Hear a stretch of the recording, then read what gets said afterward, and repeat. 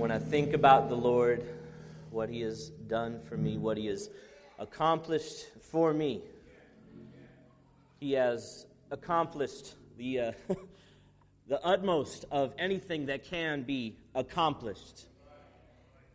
Can you define a power that is greater than the power to crush sin? The greatest rulers in the world could not get a handle on their own sin. And yet God has crushed our sin. God has saved those who call on Him. Absorbed in a matter of 6 hours what some people are still absorbing in eternity. The wrath of God against sin. Jesus did this for me, for you. He crushed sin. When I think about it, let's pray. Thank you, Lord, for your design. Your design for us and for how we would come back to you and know you. Thank you that you created us. You didn't have to create us. It was just you. You before all time started. You in perfect harmony, the Father and the Son and the Spirit. And yet, in a conviction to share your glory and to share the pleasure that you experienced as Father, Son, and Spirit, you created human beings. That's why we were created. And you allowed us to choose our own way, to fall into sin, and to become infected with it. And yet you provided a way out, an escape. That's what this is all about. We're not even saved and restored just so that we can be saved, but so that we can come back to you, be free of that infection, and be close to you. Thank you, God, Father, for sending Jesus 2,000 years ago to live and walk and breathe and be fully God and fully man for 33 years. And then out of an overwhelming conviction to bring us to you, to give us the pleasure of your presence, He died and in 6 hours absorbed your fierce wrath against our sin. And He rose again. He got up, proving victory over death. And so we share now in the benefits and the pleasures of His getting up. Thank you, God. Would you fill up this big room with your Holy Spirit in a great measure? And would you take people's hearts, hearts that are a little bit far away from you, hearts that are far away from you, and hearts that may have never known you, would you bring them close? We are in a cold, dark woods, and there's a campfire in the middle of those woods, and that campfire is your presence. And we don't want to be lost, wandering in the cold and the freezing rain. We want to come back to that campfire, huddled together. Make that campfire now through your word. Use me, go through me, but may this not be Christian theater. May it not be a display or a demonstration to be awed at, but may it be a source of warmth for the cold soul. Would you do this great work? God, give us the strength. In Jesus' name, amen. So for the past 2 weeks, we've been diving into the idea, the very real truth of spiritual warfare. And now we continue. But today, we have victory. You might lose some battles, but the war has been won. Your hope for battling through the ups and downs of life is that the war is already won. It's already been decided. It's already set in stone. And that stone is the cornerstone, Jesus Christ. So may this give you peace. Whatever battle you're coming into this building with, whatever is buried under layers and layers of good thoughts and good feelings, whatever is down there and tearing away at you, if you are a Christian, I want you to stand on this morning. Your war has been won. You're going to battle. I'm going to battle. It's going to happen every day. I'm going to lose some. I'm going to win some. But God has already secured the victory. So, let's review this idea of spiritual warfare for a second. Because I think that when people hear the idea spiritual warfare, most people get two ideas in their head. Three, actually. One is, I have no idea what that is. That must be something that super Christians deal with. I think that's probably more common, most common. And then after that, it's one of two extremes. So it's either I don't really know or care, that must be a super Christian issue, or it's spiritual warfare. You mean demons? You mean The Conjuring? You mean Rosemary's Baby? You mean that type of thing? Or they look at it and take it way too seriously. And they say, I can sense the demon right there. So either it's spiritual warfare is mythological, it's not really anything that I should worry about because it's mumbo-jumbo, or it's people take it way too seriously. And I've been in both extremes. I've seen people who deal with both extremes when it comes to spiritual warfare. I went to college in Chicago. It's my favorite American city. It's a great city. And there was a man that I met one day on a kind of a missions outing there. Met him at a restaurant, and he told me that he had been called by God to manage the demons who lived in a certain sector of Chicago. Yeah. So that was this guy. I didn't know what to say to him. I thought, well, how's the battle going? How's the input-output happening in that region?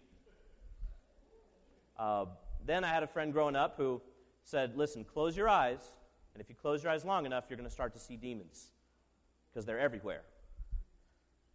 So, if you're wanting to get to a middle perspective, you don't want to look at that and say that's insane, but neither do you want to retreat the other way and say there is no such thing as demonic activity or spiritual warfare at all, that it's just symbolisms and analogies and mythology from the Bible. So I'm challenging you, before we dig in, figure out where you're going to stand, and I implore you to stand in a middle place when it comes to spiritual warfare. Don't assume that there are demons sitting next to you right now, or demons flying around the air, or, well, look behind you, there's one right there. You know, don't assume that demons are hyper real and that we can see them if we try hard enough, but don't assume that they don't exist either. Angels, demons, principalities, powers, there are forces, and I think we've all felt them, that go beyond simply human sin.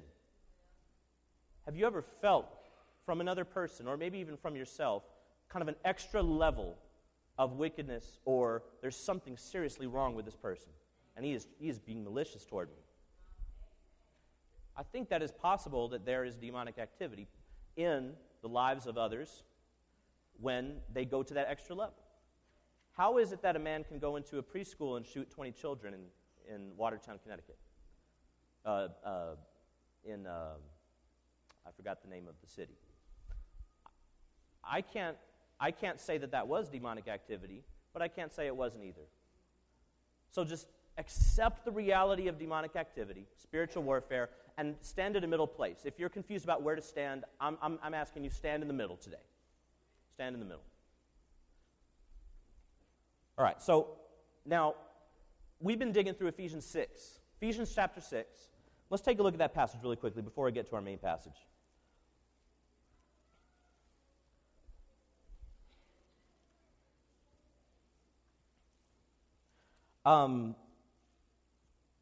I want you to notice something about the armor of God. I want you to notice that, as in the picture of this gentleman up here, the armor is mostly defensive.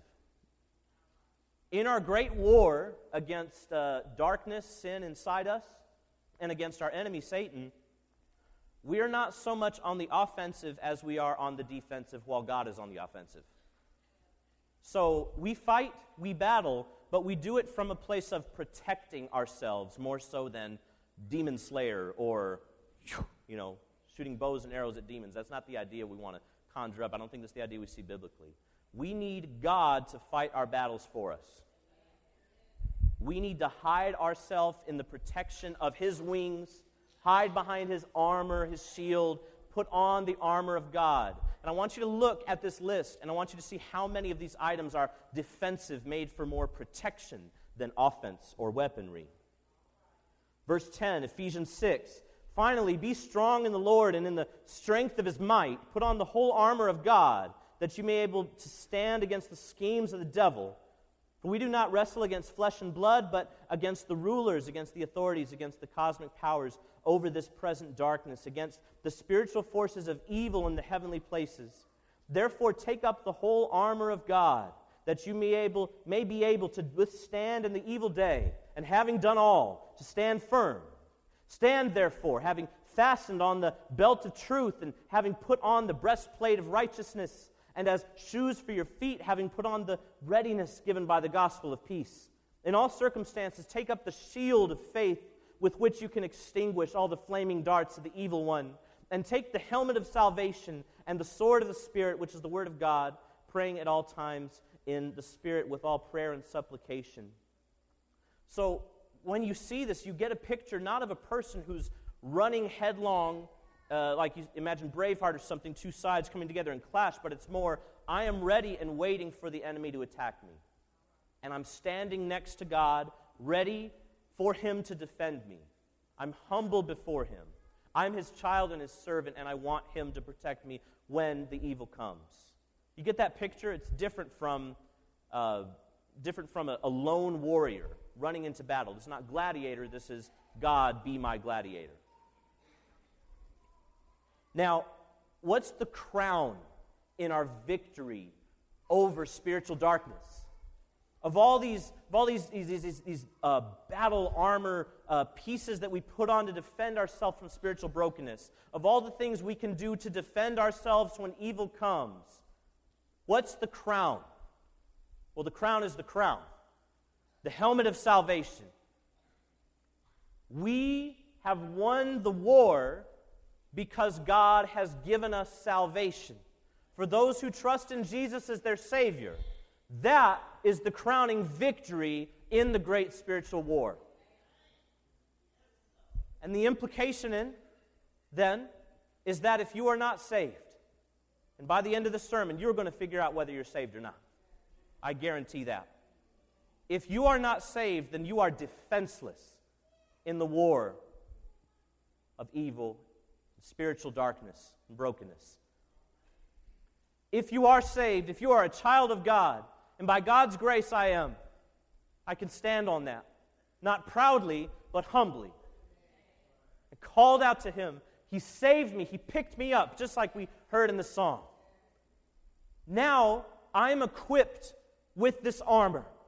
It is available to me. And when the arrows come and when evil and sin comes from within and without, I say, no, I am saved. I'm a child of God. I know the battle might be hard, but the war has been won because I am saved. I am guaranteed an inheritance and a future in heaven. I don't have to worry. I might be broken, I might get hurt, I might get knocked down, and I might even get killed, but I won't die because I'm saved. And He did it. It's not arrogance, it's not Christian pride, it's humility. I am the luckiest person I know that out of the 100 billion or so people who have ever been created, I happened to hear the gospel from a young age. I happened to hear a message that transformed me. I could have been born into a sweatshop in Mongolia, devoid of the gospel, not heard it, and gone to hell. That is a horrific thought, but by God's great providence, He chose to let me grow up and hear the gospel and be saved. And there are maybe 230, 240 people in this room, and if you hear the gospel today, you have the chance too. You have the chance. If you are not sure, if you're on the fence. That's my helmet. That's my helmet. What's the most important body part? The head. What protects my head? My helmet of salvation.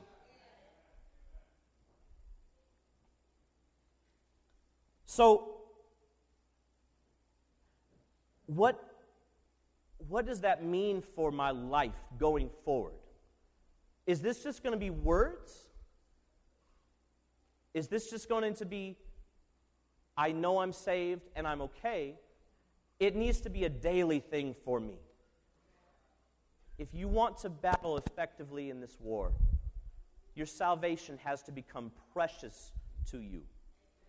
Not a given, not an intellectual assent. I know I'm saved, that's something I can fall back on. It has to become as valuable to you as your bank account. It has to become as valuable to you as your education, as your career. You are saved if you are a Christian. Search your heart and determine, how are you valuing your salvation? Because the degree to which you value your salvation is probably going to be the degree to which you have success in the spiritual war. What do I mean by that? The degree to which you value and cherish your salvation in Christ is going to determine how successful you are when attacks come. If you're valuing it well, that means that you found your identity in being saved. Do you find your identity in being a Christian? Or is being a Christian a part of your life? Is your salvation everything to you? Is that what makes you willing to get up from bed? Is that what holds you back when life starts to crumble? Or is it other people? Is it a show? Is it a dream? Is it something other than Jesus? If salvation is not everything to you, then it is nothing. And you have to search and say, have I really been changed? I've never met a person who was genuinely saved by Jesus and was lukewarm after it happened. Never in my life have I met a person like that. I've come across the miracle of seeing people regenerated, saved, we'll talk about that word in a little bit, saved over and over again, and every single time there's a zeal to them. There's an excitement, a freshness, a newness. It's like, I am a new person now. My life needs to change now. I want to do things differently and get involved. Now, over time, that might wear off. But if you're saved, you should know it. You should be, unless you were saved at a very young age, you should be able to point to at least some period in your life where you felt something change. In my case, I believe I was saved at a young age. I don't know how young, but I believe it was at least younger than 6. And I don't remember a life-changing circumstance because my life wasn't very complex at that time. Am I going to take this toy now or not? Am I going to steal my brother's food or not? I don't remember the moral quandaries that were happening in my heart at the time. But I do know this, that ever since age 5, even though I've gotten into sin at different times in life, I've never veered way off where it's like, okay, this dude needs to question it. Never. I'm not saying that to be proud. I'm just saying I think that's evidence that God did save me. So search your hearts. Can you say that you're saved? If you call yourself a Christian, I want you to dig deeply and confirm that, because Matthew 7:22 through 23 says that there's going to be a day when many people who called themselves Christians will stand before God, and God will deny them. Test the genuineness of your faith. As the Word of God says, make your calling sure. Where's your identity? Is your salvation a helmet or a bracelet? Is Is it a helmet or is it a chain? Is it a chain around your neck or is it a helmet around your head? Let's look at 1 Corinthians chapter 6. We're going to look at 1 Corinthians chapter 6. I'm going to focus on verse 11. That's our text for today. But I'm going to start at verse 9, just to give a little more context. So 1 Corinthians chapter 6, verses 9 through 11. When you got it, say, got it. Do you not know that the unrighteous will not inherit the kingdom of God? Do not be deceived, neither the sexually immoral, nor idolaters, nor adulterers, nor men who practice homosexuality, nor thieves, nor the greedy, nor drunkards, nor revilers, nor swindlers will inherit the kingdom of God. And such were some of you and me. But you were washed, you were sanctified, you were justified in the name of the Lord Jesus Christ and by the Spirit of our God. So let's take a bird's eye survey of this passage really quickly, and then we're going to dig real deep into it. He is not saying that if you've ever lusted over somebody, if you've ever swindled somebody, if you've ever had a sinful desire, that you will not inherit the kingdom of God. He's not saying that. In fact, he says in verse 11, such were some of you. He's saying it's possible to have been in that lifestyle and enjoyed that lifestyle and find your identity in lifestyle, but Jesus can take you out. He can change a person. This room is filled with people who can say that God has changed them. How do you explain a heart that loves sin for 10 years and then suddenly doesn't love it anymore? How do you explain a heart that loves and does sin with all of its might for 20, 30, 40, 50 years, and then all of a sudden something happens and they change? That's not an internal click that they just decided to do. That's not Tony Robbins Improve My Life. That's Jesus saving a person. That's what he's saying in this passage. He's not being judgmental. He's not saying, oh, you've done bad things, oh, you're not going to inherit the kingdom of God. He's saying, no, all of us have done sin and fallen short of the glory of God. But Jesus changed some of you. Now, what does this have to do with spiritual warfare? It's this. Yes, you might have been in sin. Yes, you may have gone down roads you didn't want to go down. And yes, you might feel guilty about it now. But if you've been saved by Jesus, you are a different creation. Your past does not define you, your future does. You're saved if you're in Jesus. And therefore, you have a big helmet, a titanium helmet this thick. God will not let you go because He's more committed to you being saved and being in His presence than you are. He wants you to be with Him, so He's not going to let Satan hurt you in an ultimate way. Satan can only go where God lets him go on his leash, right? He's a lion prowling around, but they forgot to say the lion has a leash around him.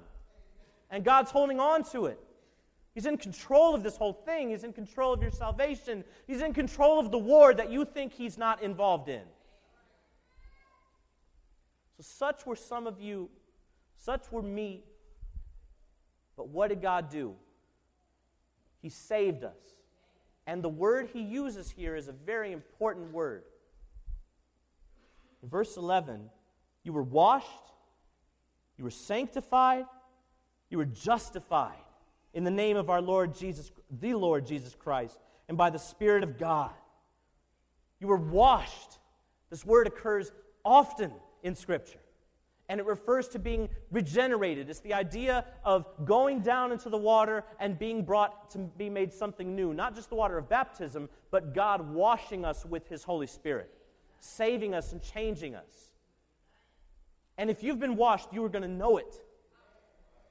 When God hits you and you have a compulsion inside that I have to do something different. I can't do this anymore. Something's got to change. When you feel that compulsion, that's being washed. That's God sending His arms out to you, loving you, and pulling you back in, saving you. But then it uses two other words to reflect the same idea. It says you were sanctified and you were justified. Oh my goodness. So what he's saying here is that God washed, sanctified, and justified us. Now, you might say, I'll just take the easy Cliff Notes and say, God saved me. But all these are elements of God saving us. All of this matters. All of this is deeply important. So let's talk about this word justified. Justification. I'm not talking about the TV show. I'm talking about the God show. God justified me. Put simply, when it says that God justified me, it means He declared me righteous. He said, you were this way, now you've reached out to me in faith, and you are righteous. You are connected to Jesus, and your sins are as far away from me as the east is from the west, and you are a new creation. Not anything that you did. God does not pick special people. God takes anyone who clings to Him, no matter what you have done, no matter where you have been, who you've had sex with, what drugs you have done, no matter what, God is able to justify you. He made you. He made the very substances from which those drugs came. He made sex. You think He doesn't have control over how you misused it? He can save you from it. It's His world. He's got this. And if you feel the feeling, well, I've done too many bad things for God to really be close to me. Maybe I'll be a Christian, but I'll never be able to get in that inner Christian circle because I'm just not that type of person. No, God is that type of person to take any type of person and make them His type of person. If you find yourself pre-qualifying yourself, I have bad spiritual credit, as it were. I'll never get good enough credit to get to God. I've done too many bad things, made too many bad decisions. No, that's Satan probably working on you. That's spiritual warfare right there. What does Satan do? He lies and deceives. He accuses, he lies. That very well may be Satan working on you. So what's the truth? How do you get rid of a lie? You have to put truth in front of it. You can't get rid of a lie by running away from it. You get rid of a lie by running to the truth. And this is how we know the truth from God's Word. God can do anything. Now, I love language. I'm a word person. Yesterday we had a little game at our baby shower where they asked us to make as many words as we can out of the letters of our last name, my wife's and my last name. And this one girl beat me by half. She beat me by twice as many words. I was like, how are you going to take my name and make more words out of my name than I can make out of my name? She was balling, though. She was really good. I had no idea that T-E-T was a word. So,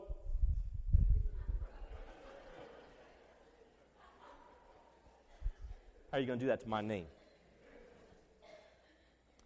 So, for those of you who may not know, the Bible wasn't originally written in English. It was written in a language called Greek, or Koine Greek, mostly in the area where we know as today as Turkey, more of where Jerusalem is, Israel, Turkey, Syria, Jordan. It was written in regions like those and circulated around and then came to us. And people will say, oh, well, you can't trust the Bible. It's been translated so many times. Well, guess what? We have the closest possible copy to an original manuscript with the widest amount of copies of any historical book. And there's accuracy there. So if you want to say, well, it's been translated, that doesn't mean anything.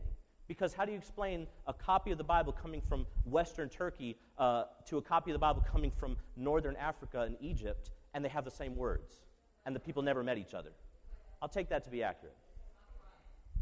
Incredible scholarship has gone into this Bible.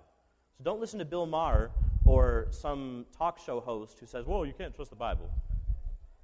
Send him our way. We'll take care of him.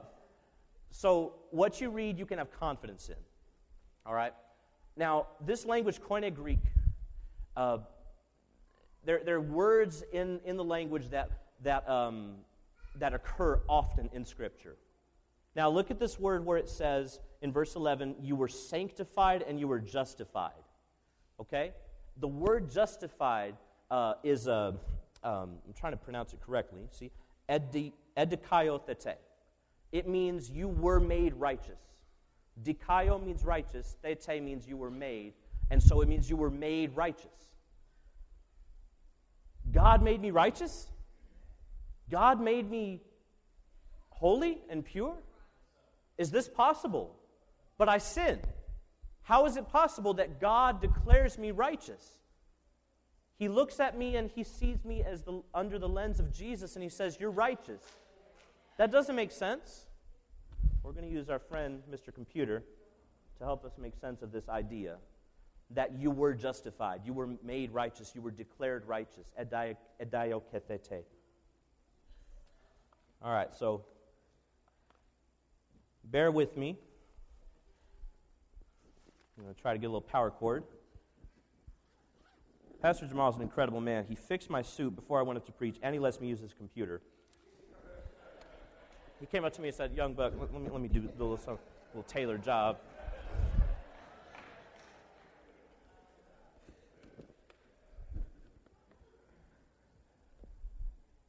All right. This isn't a gimmick, I promise.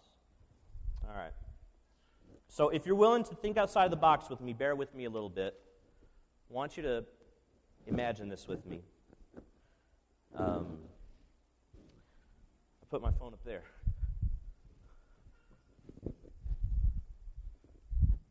This phone was far from God.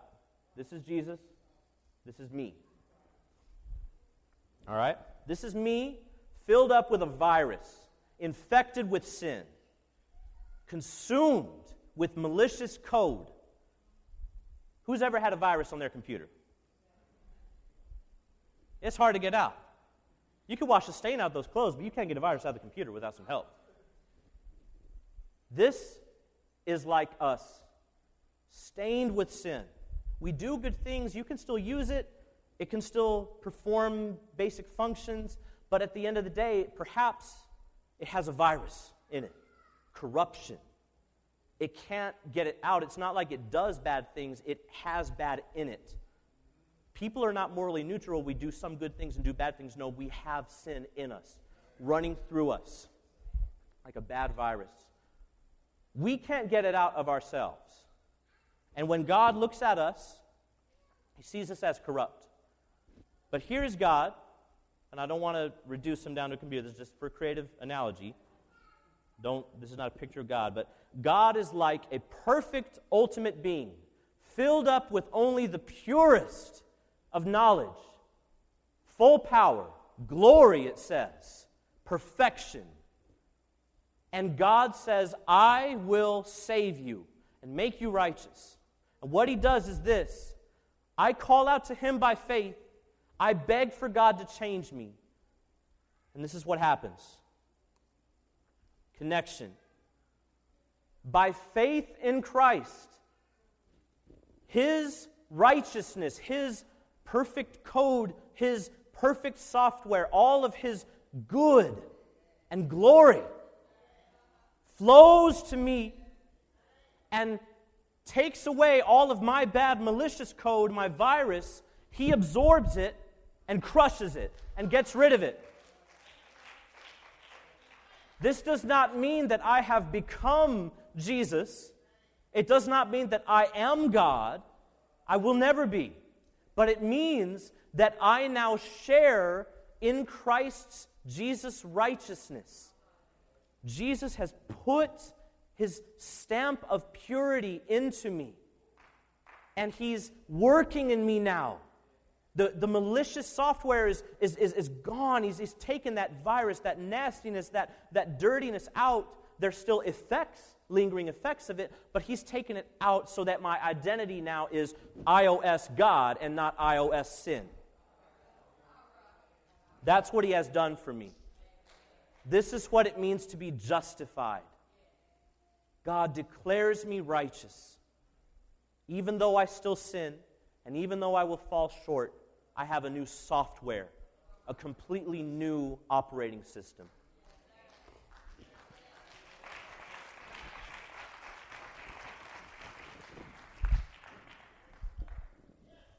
We'll come back to him in a second. So, now, we've determined what justification is. To be justified is what happens when you call out in faith to God and He saves you. I'm justified. I'm free of the eternal guilt of my sin. I won't be in hell. I won't be separated from God.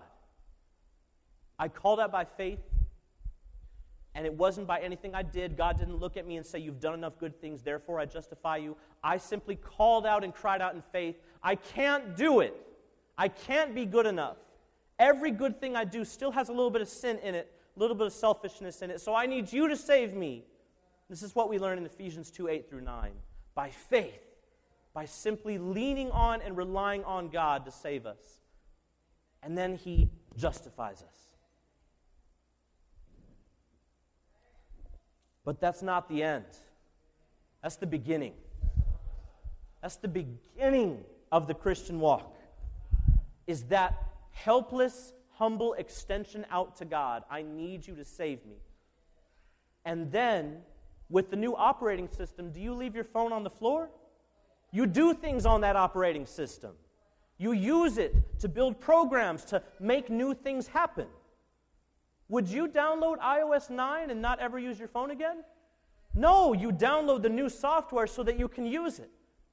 And so when God justifies us and gives us His righteousness and His purity, it means that we have a new track for our life now. And we start doing life, but with Him. And this is where the other word in this verse I want to focus on comes in. You were washed, you were sanctified, you were justified. Now the word sanctified is hagios thete. Hagios is a word that means holy, and thete means you were made. So when I was saved, not only was I justified, declared righteous, but God started in me a process of separation from sin. Here's what it means to be sanctified. It means that God has not only saved me, He has set me apart. He has made me a new creation, different from the world. Even though I'm in the world, my heart does not long for what the world longs for anymore. And I'm still going to sin. I'm going to sin until the day I die. But God is slowly changing my desires. He's slowly making me different. That's what it means to be sanctified. Now, some of you really astute language people might look at this and say, but it says you were sanctified.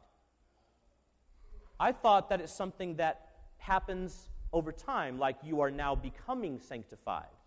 Perfect tense, you are becoming, it's happening, or progressive. But it says you were. I thought that it happens over time. But here's what he's saying. There are two senses in the Bible in which the word sanctification is used. One sense is set apart, and the other sense is, as you're being set apart, now He's making you better. Does that mean? You see what I mean? It means you took your special phone, put it on another shelf, and now you're beginning to do things with it. When it says you were sanctified, it means you were set apart to be used for a better purpose, and now that better purpose is starting to get formed in you. Does that make sense? See why that's not a contradiction? You were sanctified, you were set apart, and now it's happening in you. Okay, so hopefully you're not too confused here. Let's talk justification and sanctification. What does it mean to be saved? It means to be justified, but it also means that God is now doing a new work in you. Justification happens in an instant. It happens once. This happens. Help me, God. I'm crying out by faith. Choom, saved. That happens once. It's perfect, and it's complete. You can never be more justified than at the moment that you reach out to God in faith. Sanctification is over time. It is progressive, hopefully.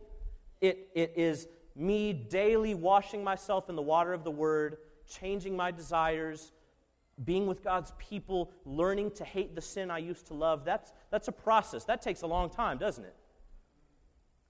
Okay? Justification is completely God's doing. I call out in faith, but then God does this work. It's completely Him. It's one person that does the justifying act. Sanctification is two people. Sanctification is not, I'm on autopilot waiting for God to work on me. Sanctification is, I am saved, and now I battle in this great spiritual war as God works on me. I'm going to work while He works.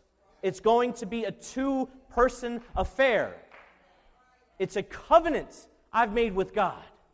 I am going to work on my spiritual life while God does too. I'm going to fall, I'm going to be broken, I'm going to get on my knees, but God's going to be there to hold me up. The operating system is here, and now we're going to build something beautiful with that operating system. We're going to design some stuff in my heart. That is perhaps the most important distinction between being justified and being sanctified. It requires my effort. Who's ever heard someone say, God's working on me, when clearly nothing's happening in their spiritual life?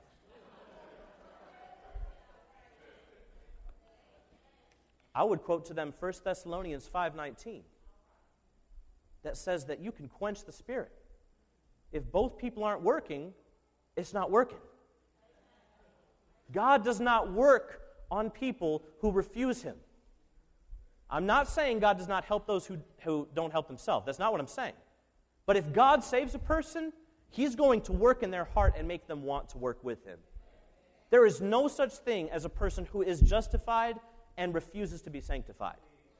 That's why they are joined together in this passage, because they are part and parcel of the same thing. If you think that you have been saved, but nothing in your life has changed over years and years and years, then you probably aren't. And that's the hard truth.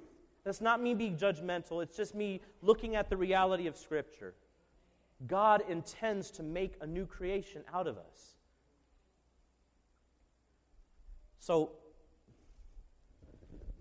you were washed. God covered you up in His Holy Spirit.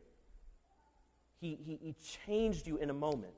He justified you, declared you righteous, and then He hagiosthete you. He made you increasingly holy. He set you apart with the full intention of making you increasingly pure. I can look at myself and say there are sins that I struggle with that I didn't used to. But I can also look at myself and say there are sins that I used to love that I hate now. There are habits and tendencies in my head, my heart, that I don't love anymore. And I know that's the result of God working on me as I worked with Him. It didn't happen by autopilot. It's not God is a Roomba vacuum cleaner in your soul, just cleaning up all kinds of sin. But it's me vacuuming, me doing that work with Him. So hopefully that helps to clear up any confusion about what it means to be justified and sanctified, because those are big Christian words we hear a lot and we probably get scared of them. But you don't have to be scared of this stuff. This is clear, and that's what pastors are for, is to make it clear. And you can depend on us to do that. So let's look at a couple passages really quickly. I want you to turn to Philippians 2:12 through 13. So Philippians chapter 2, verses 12 through 13. Therefore, my beloved, as you have always obeyed, so now, not only as in my presence, but much more in my absence, work out your own salvation with fear and trembling, for it is God who works in you, both to will and to work for His good pleasure. How about this? He just said that I need to work because God is working. So who's doing the work? Both of us. In sanctification, I'm working and God is working. It says, work out your own salvation with fear and trembling. That's a far cry from, I'm saved, I got the ticket, I'm good. Work out your salvation with fear and trembling. That's different. That's so different. I got baptized at 6. What are you going to say to me? You going to tell me I'm not a Christian? I read the prayer. I prayed with somebody. I prayed with the pastor when I was 6 years old. But you've been living in sin for 20 years. I don't care. I got the stamp. Salvation is not like getting a social security number, where you get it and it's just, you confirm your identity by your lifestyle. You confirm your identity by your lifestyle. Just look at your own life. I need to do this every day. The other day I was so depressed about parts of my life, and I had to sit back and say, am I really living to honor God? And I know I'm a Christian because I felt this weight in my heart that pulled me back and said, okay, it's time to change. I'm not saying I was involved in serious sin. It was just like, I'm getting lazy. I'm kind of, drifting away. I'm not really serving people like I need to. And then I felt this hook just like, whoom, turn me around. And I was like, okay, it's time. But what if that hook weren't there? What if I had drifted farther? What if I had gone really deep into sin? Then I would be scared. I wouldn't be telling myself, no, I prayed with somebody when I was 6. I would be frightened to my core. And I would turn back and work out my salvation with fear and trembling, because I want to confirm that God has actually saved me. Let's look at a few more passages. I call these the 1-1-1s. We're going to look at Philippians 1:11, just on the other side of the page. In verse 11, Philippians 1:11, look what it says. It says, filled with the fruit of righteousness that comes through Jesus Christ to the glory and praise of God. I want you to look at that phrase, fruit of righteousness. Righteousness is not a stamp that makes you something. It's a seed that grows things. If God has justified you, He doesn't put a stamp on you so much as He puts in you an identity-shifting seed that grows fruit. So guess what? No fruit, no root. No fruit, no root. What are the fruits of your life? Does your life bear the fruits of someone who has been fundamentally changed? Or is Jesus just a chain on your necklace or a cross on your necklace? Let's look at 1 Thessalonians 1:11. I'm sorry, 2 Thessalonians 1:11. Just a few pages over. 2 Thessalonians. To this end, we always pray for you that our God may make you worthy of His calling and may fulfill every resolve for good and every work of faith by His power. Now, let me clear up something really quickly. When I say work of faith, I'm not talking about speaking into the atmosphere and my faith made this car come down out of the sky. That's not work of faith. A work of faith is the same thing. It's a parallel thought to fruit of righteousness. Fruit of righteousness, work of faith, the same thing. Because of my faith in Christ, now God planted the seed in me. He made me different. And now things are starting to come out of my life that didn't used to come out before. And then sin is not happening in my life the same way it used to. Right? As Pastor Jamal says, it doesn't mean that we are sinless. It just means we sin less. The work of faith is something happening in your life.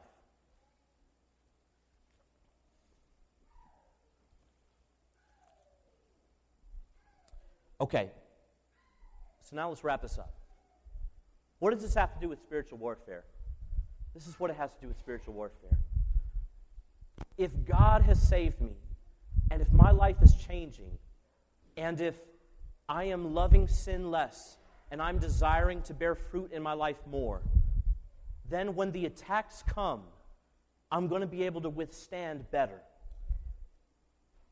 The closer you are to that campfire, the closer you are huddled together with other believers, and the more you love Jesus with all your heart, the less you're going to feel that pain, that brokenness from Satan gnawing on you. Satan is relentless. The hater of your soul. You could talk about haters, but he is the hater of your soul. The hater of your soul hates you with an unending passion. And to defend ourselves against him, we have to run headstrong into the arms of the one who saved us?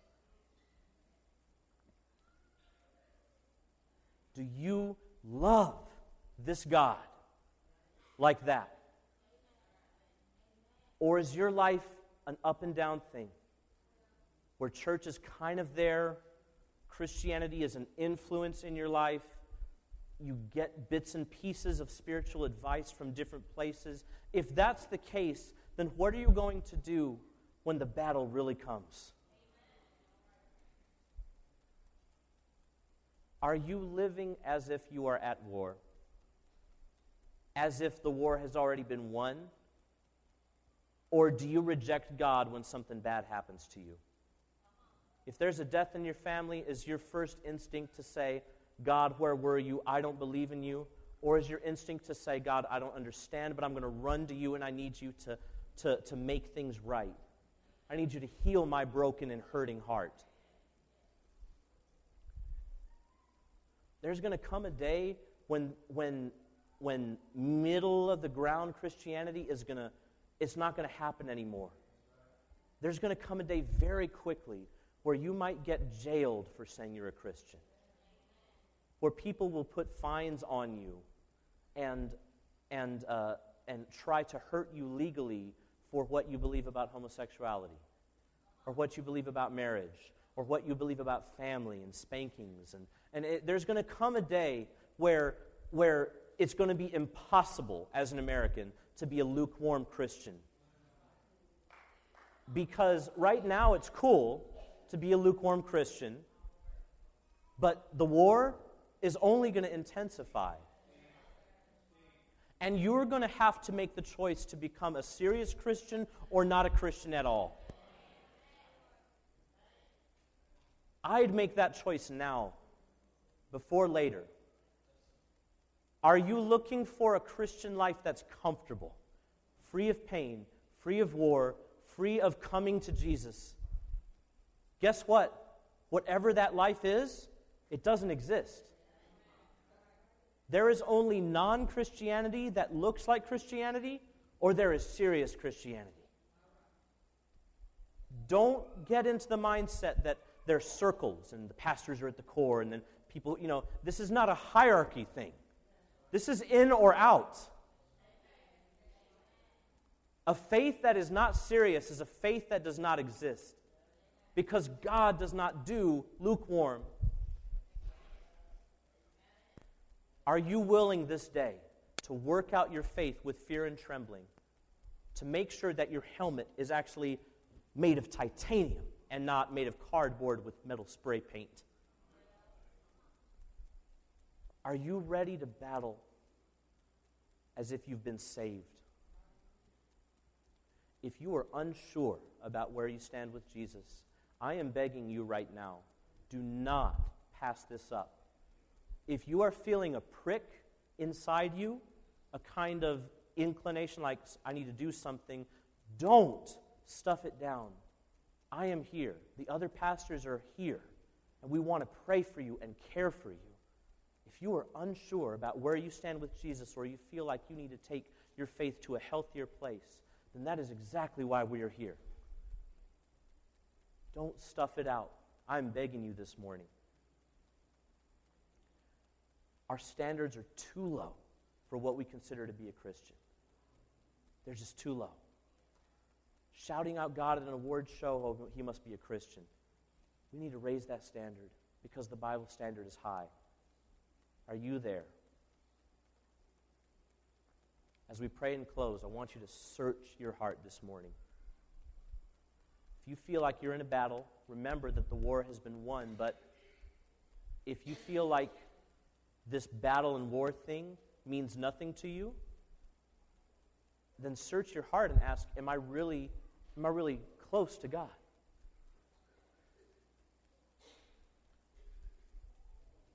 So I'm going to pray for us, and then we're going to have our leaders come up and pray for anyone who wants to be prayed for or cared for. That's what we're here for.